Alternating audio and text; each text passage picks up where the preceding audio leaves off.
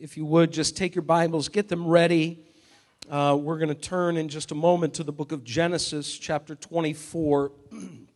We're going to be moving around in Scripture today quite a bit. A couple of weeks ago, I started a series called It's Time. It's Time. And the first message we dealt with, we encouraged you, and I was encouraged to see those that we weren't sure where they stood with the Lord, but they were here to hear that it's time for salvation. And I believe with all my heart that the Bible is so clear that today is the day of salvation. But today I want to just share a message entitled, It's Time to Worship. A couple other messages that are kind of rolling around in my heart and my mind had actually intended to preach on It's Time to Be Holy, but I want to preserve that for another day, and just really felt I had no idea Cindy was going to sing the song that she sang. It just fits so well with where I want to go with this message.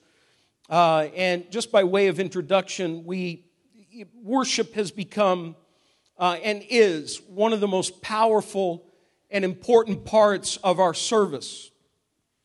It is literally foundational, one of the foundational elements to our meeting together on a regular basis. We begin with praise and worship. It is a moment and a time where we can invite the presence of the Lord, and we can let the Lord know. I know that God is everywhere present, but we can let Him know that we're opening our hearts to Him, that we desire Him to touch us in that moment. And I realize that there are different worship experiences, there are different traditions, there are different ways that people go about it. Probably the way that we did it today, there are churches that would just be worried about what would happen, what wouldn't happen. We've often repeated this little saying. Somebody once said, why do you praise God so loud? He's not deaf. And somebody replied, yes, but He's not nervous either. And so there are a number of different ways that the Scripture tells us that we can praise and worship the Lord. We do this to exalt Him and invite Him into our midst and to minister to us. And yet, as important as we believe worship is, what we see as an example of our quote-unquote modern-day worship is sometimes reduced to literally a mere show rather than an expression of a heart toward God. Worship is, and we might ask, well, what does it really mean to worship? Is it lifting our voices to the Lord and, repeating a few select phrases that we've learned, maybe some things that we've picked up out of reading the Psalms or out of other places in Scripture? Is it clapping our hands and lifting our hands to the Lord? In other churches, there tends to be swinging from chandeliers and dancing and all kinds of things. What about all of those things? Is that really what we're talking about? Is it singing songs that glorify the Lord? And I want to say that it's all of those things, that there's room, that there's space for all of that. But if we reduce it to that alone, we have reduced worship from what Scripture really shows us it really is. We have reduced it to something that is a mere outward expression. I'm all for the outward expression. You have to understand, when we sing, when I lead or somebody else leads, it is that we would all join in, that we would be participators and not spectators. But when we worship the Lord, it is infinitely more than just some outward expression of lifting the hand or clapping our hands or vocalizing our praise through a song or just spontaneously as we sense the presence of the Lord. It is something greater than that. And I want to submit to you today that all of those things are good, but I believe that God shows us in Scripture that worship is more than that. And I'd like us to go into the book of Genesis. We could go all the way back to the very beginning of Genesis to find that very first act of worship. But we're going to go a little further. Genesis chapter 24. And I want you to go there, and I want to deal with 3 areas today that I believe will help us to recognize that it's time to worship. I want to talk to you today about the posture of worship, the perseverance of worship, and then finally, the power of worship. The posture of worship is vitally important. You say, but Pastor, we stand when we worship. Has nothing to do with physical posture. We're going to see in Scripture in the Old Testament that sometimes it did have to do with that, but both the Old Testament in the Hebrew, the word that is used for worship, and then also in the New Testament, the Greek word that is used for worship, there is something important about all of that, and it is this: that both words have the idea associated with them of bowing low, of quite literally prostrating yourself. Now, we stand. We don't lay prostrate to worship. We don't necessarily bow on our knees to worship the Lord. We stand to our feet. We praise. Sometimes you sit. Sometimes you do other things. That has nothing to do with it, though we see that oftentimes the show of true adoration and worship in both the Old Testament and even in the New Testament is the idea of getting low. And this is where I want to take us today, because I believe the posture of worship for all of us today in this New Testament age that we live in is that of getting low before the Lord. I'm not talking about physically, but I'm talking about our hearts. That in our hearts we would learn that we are, in the light of who He is, so small, so insignificant, and yet in the light of who He says we are great, and He says we are significant. I believe with all my heart that when we approach the time of worship, whether it's here, whether it's somewhere else, that we allow our hearts to get low before the Lord, and we say, God, I am going to bow before you. In the book of Genesis chapter 24, Abraham had sent his servant Eliezer out to find a wife for his son Isaac. And Eliezer was instructed to go to a particular place, go to his household in his homeland. And he was very specific. Don't send Isaac there because Isaac will never come back. He said, don't take him with you. I want you to go. I want you to find a wife. Not exactly the way I would think a wife should be found for me. I found the wife.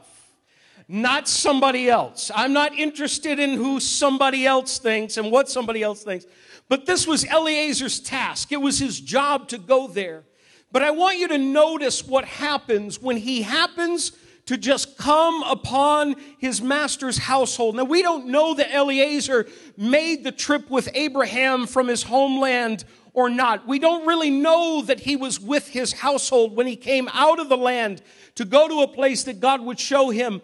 But he was instructed to go there. He was obedient to the plan of his master Abraham. And ultimately, it was the plan of God and what God desired for Isaac. And the Bible says this in Genesis 24 and verse 26, when he realized that he had now come in contact with Abraham's household, the Bible says this: then the man bowed low. I want you to see that. And worshiped the Lord.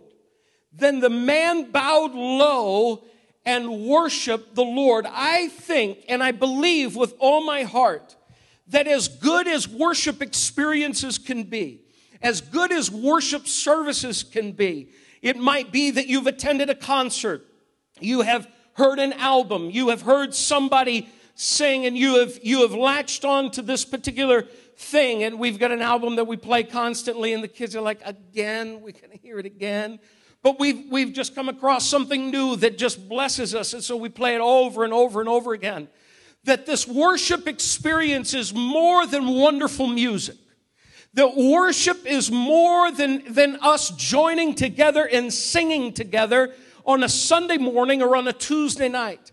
It is more than us just sort of taking a moment out of a week and saying, Lord, now I'm going to dedicate myself to worshiping you. But it seems from Scripture that those who were there quite literally in the Old Testament recognized that worshiping the Lord was an act that they would perform as they bowed low before the Lord. I want to say today that I believe with all my heart we have to bow low in our hearts. I'm not suggesting we have a new posture of worship. We'll continue to stand. But I'm saying the posture of our heart should be that which reaches out to the Lord and says, God, I am coming before you. You are awesome. You are mighty. You are holy. You are perfect. You are all-knowing. There is nothing about you that is wrong or sinful. You are absolutely perfect. And Lord, you are faithful. Your word is true. I can trust in you. And brothers and sisters, as a result of that, we have to recognize how imperfect we are. And as we bow low in the presence of the King of Kings, the Bible lets us know that He will manifest His presence in our midst. But it has to be a heart thing. It can't be the outward expression. Look, there are a lot of churches today that are going through the outward expression of worship, but very little is happening in the hearts of the people. I'm not interested in whether or not you and I are on the same page with what kind of songs we sing, with what kind of music is played, with how, we grab onto this song or that song. That's not really important, folks. We have begun to focus more on the externals and less on the heart. Worship has to be from the heart, and it has to be that we bow low in our hearts before the Lord. Turn over to Genesis 47, the book of Genesis 47. The Bible indicates this, 47 and verse 31. Here it was that Jacob, also known as Israel, is at the end of his life. He's blessing each and every one of his sons. He is going on down the line, and he gets to Joseph and ends up blessing the sons of Joseph. They would eventually, though they were born in Egypt, they would eventually become part of the tribes of Israel. But the Bible tells us, and of course he's telling now Joseph, he's saying to Joseph, I want you to swear to me that when I die, you will take my bones up from here, my body up from here, and you'll bury it in the land that we came from, in the land of Canaan. He says in verse 31, Genesis 47 and verse 31, swear to me, he said. Then Joseph swore to him. Look at what this man, this old man who knows that he's dying, he does. Now his posture is different, because the Bible says this, and Israel worshiped as he leaned on the top of his staff. He could barely get out of bed. And yet he's leaning on his staff, but the Bible says he worshiped, which indicates he couldn't physically bow low. But he still worshiped because he was able to bow low in his heart.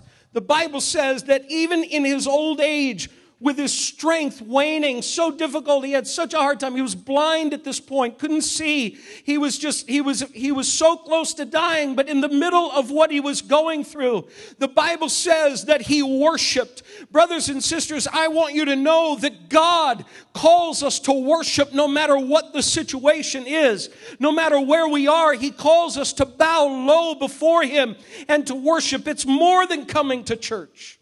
If worship is simply encompassed in just church, then we have missed the point of what worship is in our daily lives, and how it is that God desires us to bow low and to get low before Him. You say, but I don't know, I don't have much to praise God for. I've been going through such great difficulty. I was encouraged by Cindy's testimony about how it was. And I remember when they were going through this horrible experience, difficult. The economy had just collapsed, and Lee fell victim to it. And there were so many who were in the same boat.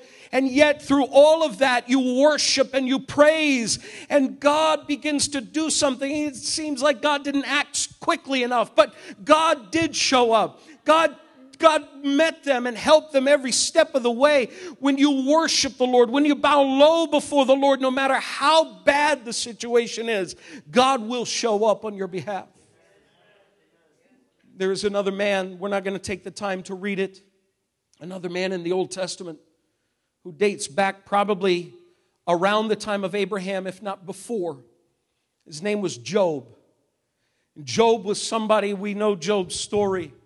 We talk about it often. It's one of those horrible nightmares that you hope never happens to anybody. But it happened to Job. Job, in one fell swoop, in one day, lost his wealth and his entire family, except for he and his wife. They were wiped out. And the Bible tells us toward the end of of Job, that as the report came about a raiding army and about others and about the house that had collapsed on his children, the Bible tells us that he tore his robes, but then the Bible also says that he fell down and he worshiped. I can't imagine today going through even a fraction of what Job went through. And yet in the middle of all of that, the Bible lets us know that his posture was one of bowing low before the Lord and worshiping God. I don't understand. People sometimes say, well, I'm mad at God. I don't know why you could be mad at God. God is the one who's going to see you through the dark moments and the times in your lives where you don't know what to do. The important thing is to get low before Him. This has to be the posture of our heart when we worship God. No matter how bad, no matter how worrisome, no matter how difficult the situation is, we have got to learn to worship.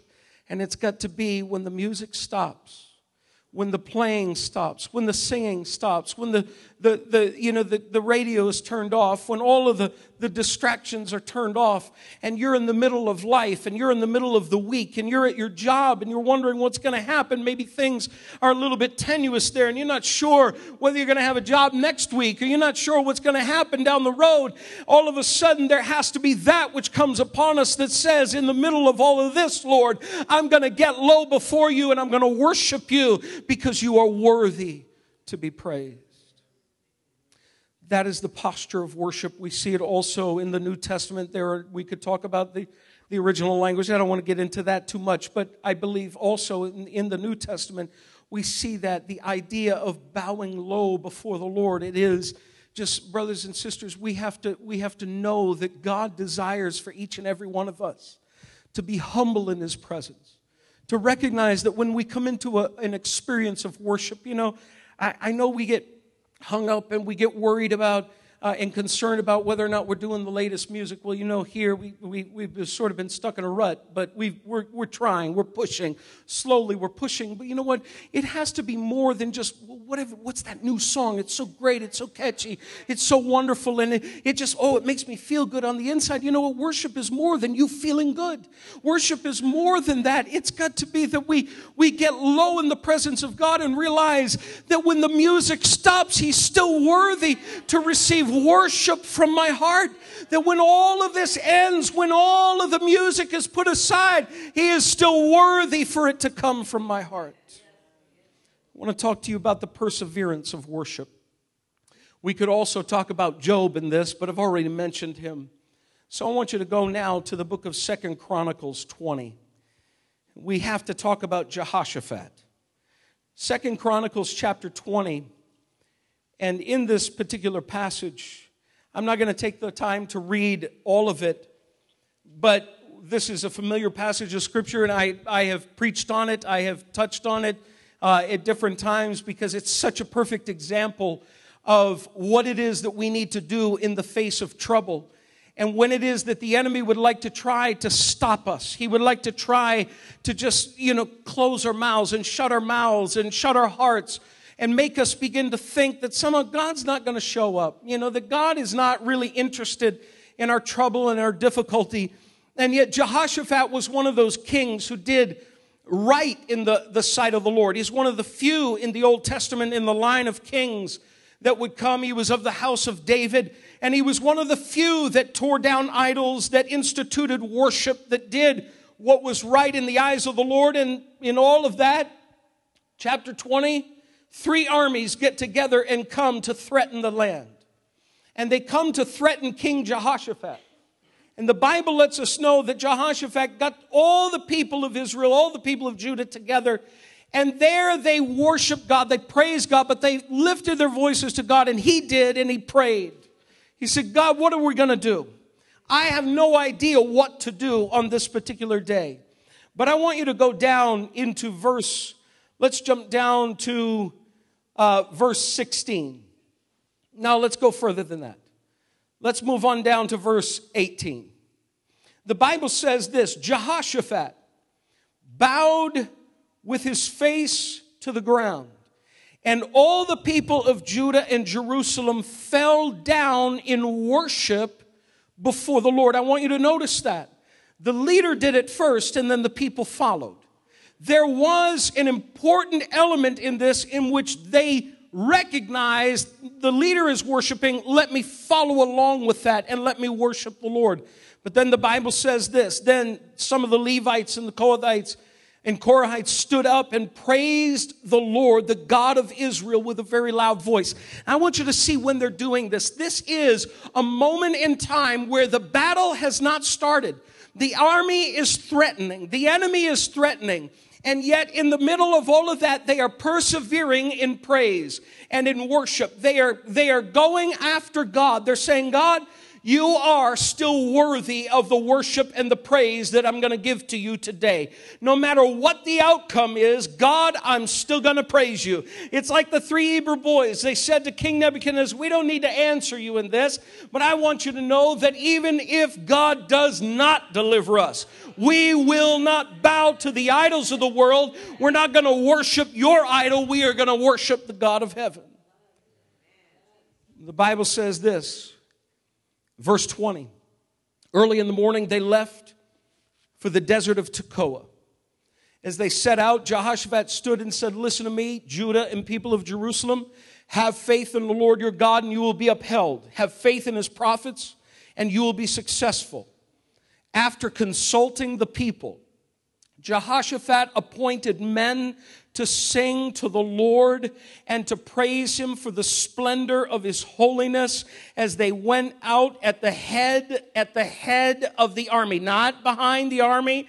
They didn't stand behind because they didn't have swords and shields. They went out ahead of the guys with the weapons. And the Bible says, they said, give thanks to the Lord, for his love endures forever. Verse 22, I want you to see what happens. What is the result of persevering in praise? As they began to sing and to praise, the Lord set ambushes against the men of Ammon, Moab, and Mount Seir, who were invading Judah, and they were defeated. They were defeated. But you see, they praised and they worshiped at a time where it seemed difficult to persevere. When things were going wrong, when nothing was right, when it seemed as though all hope was lost, the Bible lets us know that they still praised, they still worshiped, they still got that posture of worship, and they persevered in the face of their trouble and their difficulty. Can I encourage you today that it's important for all of us to persevere in praise? It's easy. Listen, it's easy when there are people around us and everybody's praising and the music is started and everything is going right in that moment. But when we get into our week and all of a sudden things begin to turn upside down and we don't really understand what the outcome is going to be, can I encourage you, in the midst of it all, begin to praise him, begin to worship him, and say, God, in the middle of my trouble, I'm going to persevere in praise and in worship. I will persevere because it's time to worship. It's time to worship. Go over into the New Testament, if you would. Acts chapter 16. Acts chapter 16. And verse 25.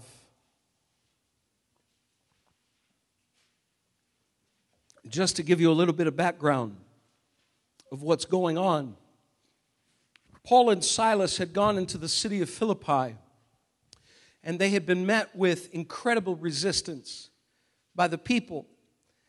They were taken, they were dragged away from their public gathering, their time of preaching the gospel, and they had been taken away and put in prison.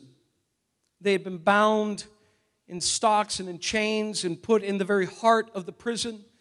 A prison not like what we understand prisons to be here now.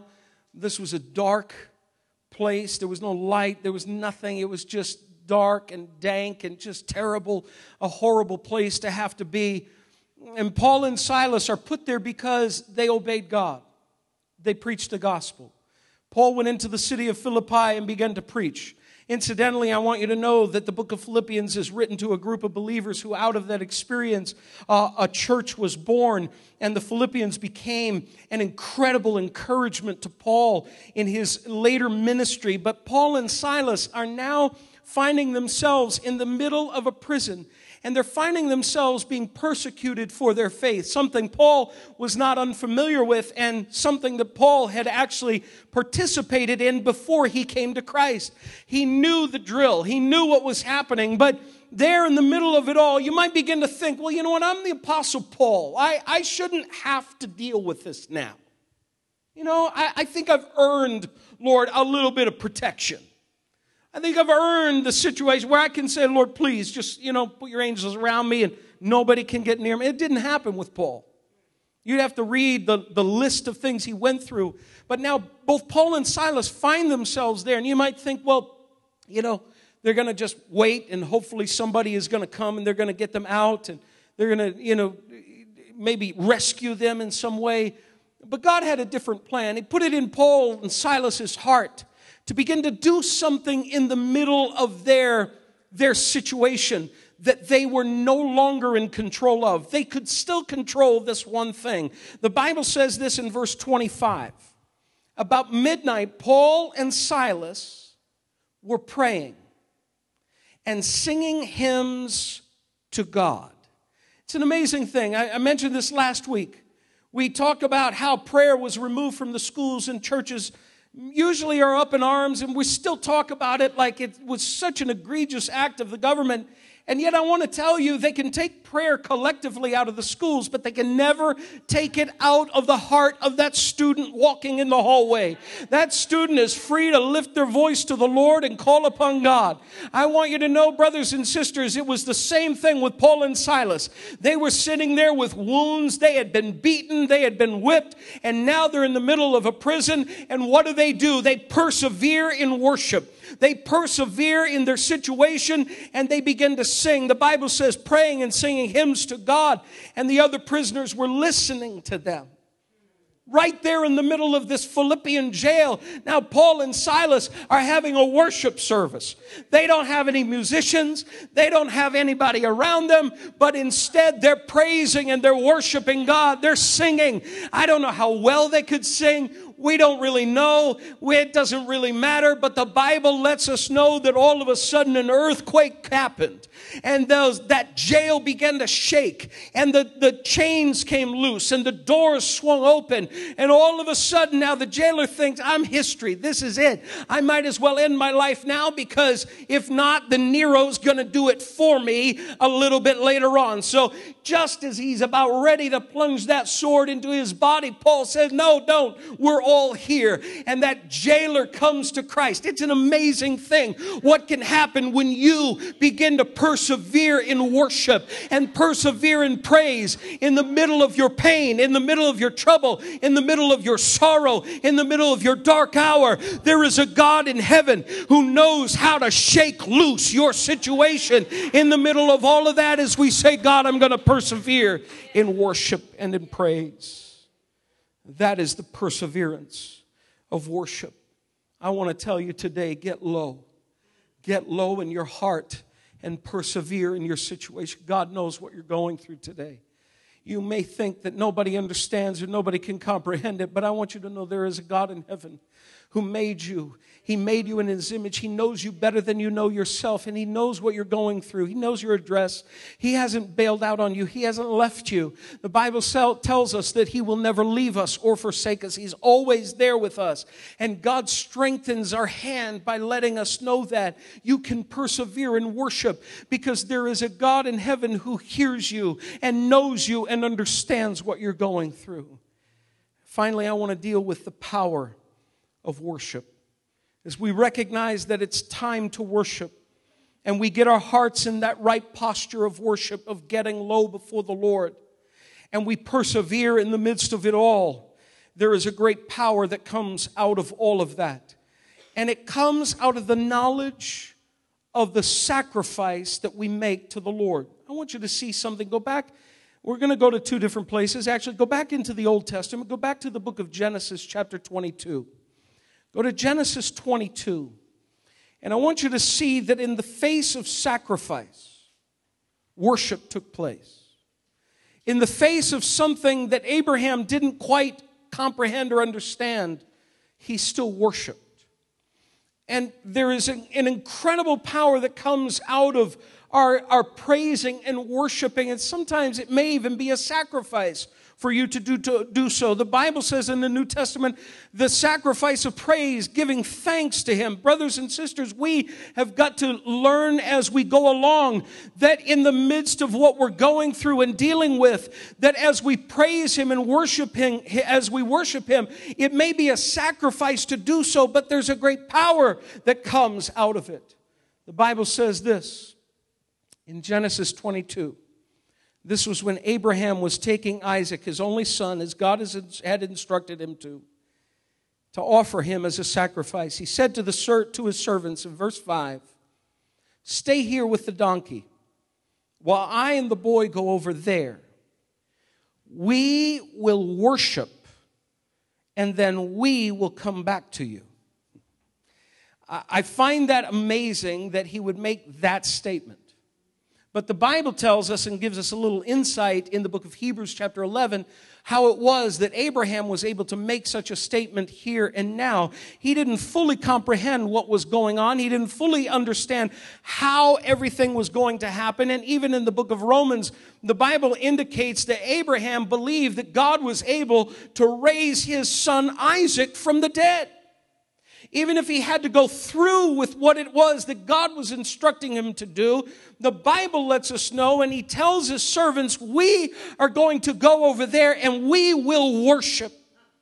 Brothers and sisters, he knew the sacrifice that was going to happen, and yet he was still able to say, I'm going to worship God.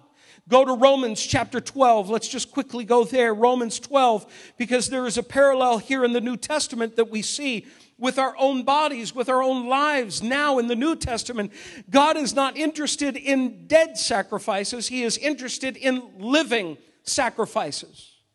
Listen to what the Bible says in Romans chapter 12 and verse 1. It says, "Therefore I urge you, brothers, in view of God's mercy, to offer your bodies as living sacrifices, holy and pleasing to God. This is your spiritual act of worship," or some translations say service. This is your spiritual act of worship, to offer your bodies as living sacrifices. You know what that means? That means that when you walk out these doors, you are to be a living praise and a living sacrifice for the Lord, to worship Him, to glorify Him, to lift Him up in a world that so desperately needs to know the love of Christ. We have come to a place where we have to say, Lord, I'm going to sacrifice myself to worship you, to glorify you, and to serve you in the day that we are living in. Brothers and sisters, we talked about service already last week and how important it is and that it's time to serve. But this is also goes hand in hand with worship, that as we worship Him, we are to serve Him with our very lives. The power of worship comes out of the knowledge that we have to sacrifice ourselves to Him, to be used by Him. But you know what? We also have to remember this. The power of worship comes when we remember that it's all about Him. It's all about Him. Worship, the fact that we walk out of a service feeling lifted, feeling as if maybe sometimes you're walking on clouds. The fact that you walk out, that is a byproduct of focusing our attention on the Lord and saying, Lord, this is all about you. Go to the book of Hebrews chapter 12. Hebrews chapter 12. And the Bible says this in verse 28. Hebrews chapter 12, verse 28. It says, "Therefore, since we are receiving a kingdom that cannot be shaken, let us be thankful," which is an element of worship and praise. And listen to this, "and so worship God acceptably." Well, how do we worship Him acceptably? The writer tells us right here, with reverence and awe. Worshiping Him with reverence and awe. When we come into our services, brothers and sisters, I want you to remember, and if we can somehow put this out there in front of us, that we will always remember that when we come into a meeting, that it's all about Him. That it's not about us. That it's all about Him. You say, Pastor, well, we sang a song this morning that they were singing in the 70s. Yes, I recognize that. I know that. But you know what? It's not all about you. It's not all about me. It's about Him. And if we can still sing, we bring the sacrifice of praise and still lift our hearts to the Lord and get a posture that is low before the Lord. I want you to know that we will be worshiping in reverence and awe. We will be worshiping Him in a way that says, Lord, this is all about You. This isn't about me. Listen, we've got to come to an understanding here that says God is in this place and He is always worthy to receive our praise and our worship. And I believe that as we get our hearts in tune with Him, that we can remember, Lord, that it's all about You. You're our great God. We can focus on all of His attributes and all of those things that make God, God, and say, God, I'm going to worship You for who You are. I worship You for who You are. Remember that it's all about Him. And the Bible also tells us, and this is the last scripture I want to share with you, that we are to worship in spirit and in truth. John chapter 4. John chapter 4. Jesus is talking to the woman at the well, the Samaritan woman. He said, I've got to go through Samaria. And of course, at that time, no one who was Jewish had to go through Samaria. They went around Samaria. They didn't go through it. They went around it. They avoided it. There was racial conflict. At that time, there was religious conflict. There was just the conflict with those who lived in Samaria. But Jesus said, I got to go through Samaria, because my business exceeds or supersedes all of the nonsense of humanity and all of the things that we worry about and focus on in this life. I go above all of that. I go above all the racial issues of our day. I go over all of that. And He said, I've got to go through Samaria because I know there's somebody there I've got to talk to. But in their discussion, this woman brings up about the fact that she says, you Jews say that you've got to worship in Jerusalem. You've got to worship on the mountain. We Samaritans say we've got to worship on this mountain. And what do you say about all of that? And Jesus says this. The Bible says this: God is spirit, and His worshipers must worship in spirit and in truth. He says, I'm not limiting this to a geographical location. In fact, location has nothing to do with it. Location is not the issue. What is the issue is, what is the condition of your heart? He says, God is a spirit. He is spirit. And therefore, we've got to worship Him in such a way that would show that we love Him, we are in tune with Him, and that we are going to magnify Him, that our hearts are engaged. And brothers and sisters, in our worship and in our praise time, we've got to engage our hearts. It's got to be more than just somehow what songs are being sung. And sometimes we latch on to one or the other and we say, well, that's my favorite one. Now I can really praise God. How about God, you're my favorite God? I don't want to say it that way, but God, you are God. You are God. And because of that, I'm going to worship You today. Oh, that song is being sung great. That one I don't like so much, so I can't worship. Oh, don't get caught up in that, please, because that you're reducing worship to something that it is not. Brothers and sisters, worship is infinitely more. We've got to worship in spirit and in truth.